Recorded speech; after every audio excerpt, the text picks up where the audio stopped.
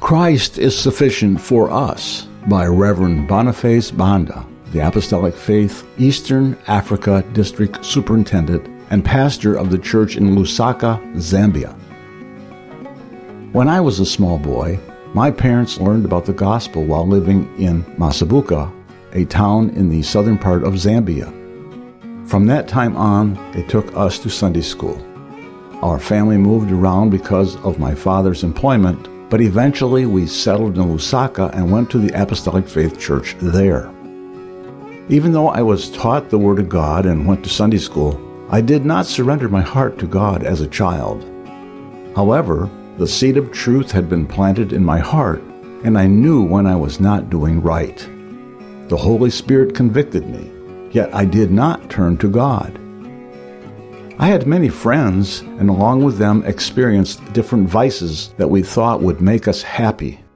However, eventually I became tired and depressed because of my sinful life. At age 20, deep conviction was on my heart, and I had no peace. The church was holding a youth rally, and I went with my heart set on receiving Christ. After struggling with sin, I wanted to get to the right way, which offers God's peace. At the altar call, the people around helped by praying with me. My prayer was simply, God, be merciful to me, a sinner.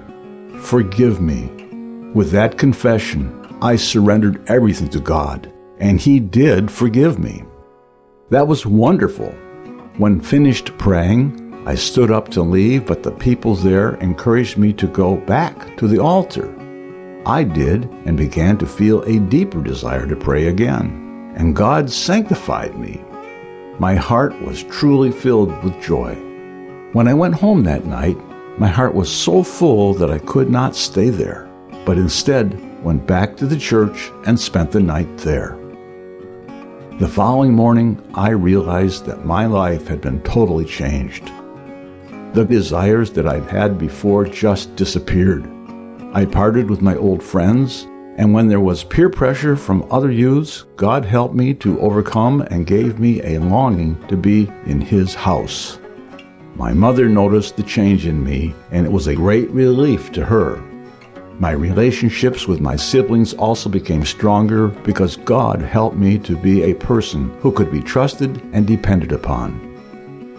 Later, I went to a camp meeting with the purpose to seek the baptism of the Holy Ghost. After a few days of prayer and consecration, God helped me to pray through and receive that experience, which gave me power to serve Him. Before I was saved, I had ambitions of becoming a musician and traveling the world, but the Lord had a better plan for me. In time, I became involved with music at the church. I was also able to teach Sunday school and later was asked to preach. Eventually, God would see fit to have me travel the world doing His work. Over the years, God has been with me in many situations. Once I was weak and bedridden for almost a month. At that time, I had been working for a bank as a temporary employee. While I was ill, the bank called offering full-time employment. They were opening a new branch and wanted me to work there.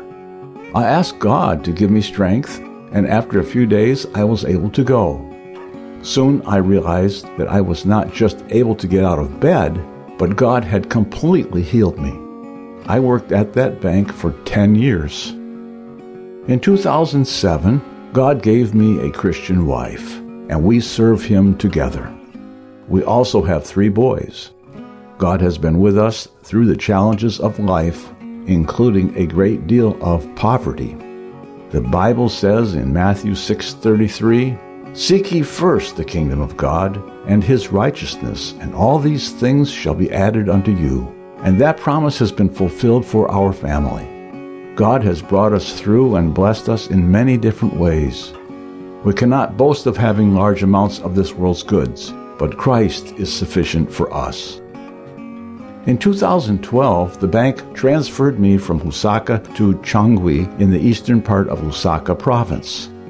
This was a big change for our family because Changwi is a rural area without all the amenities that are available in the city. My prayer at that time was, if you are sending me there for the gospel's sake, I'm ready to go." We did go, and by the grace of God, He helped us start a branch church there. We began by worshiping as a family and inviting children to learn Bible stories. Later, as we invited more people, we worshiped in different homes and then rented a classroom in a school. Eventually, we began looking for our own land and were able to obtain a plot and build a simple structure on it. The church is still under development, but a little light is shining there. Meanwhile, the bank I was working for was sold, and I was among those who were laid off. However, we decided to stay in Changui and continue serving God there.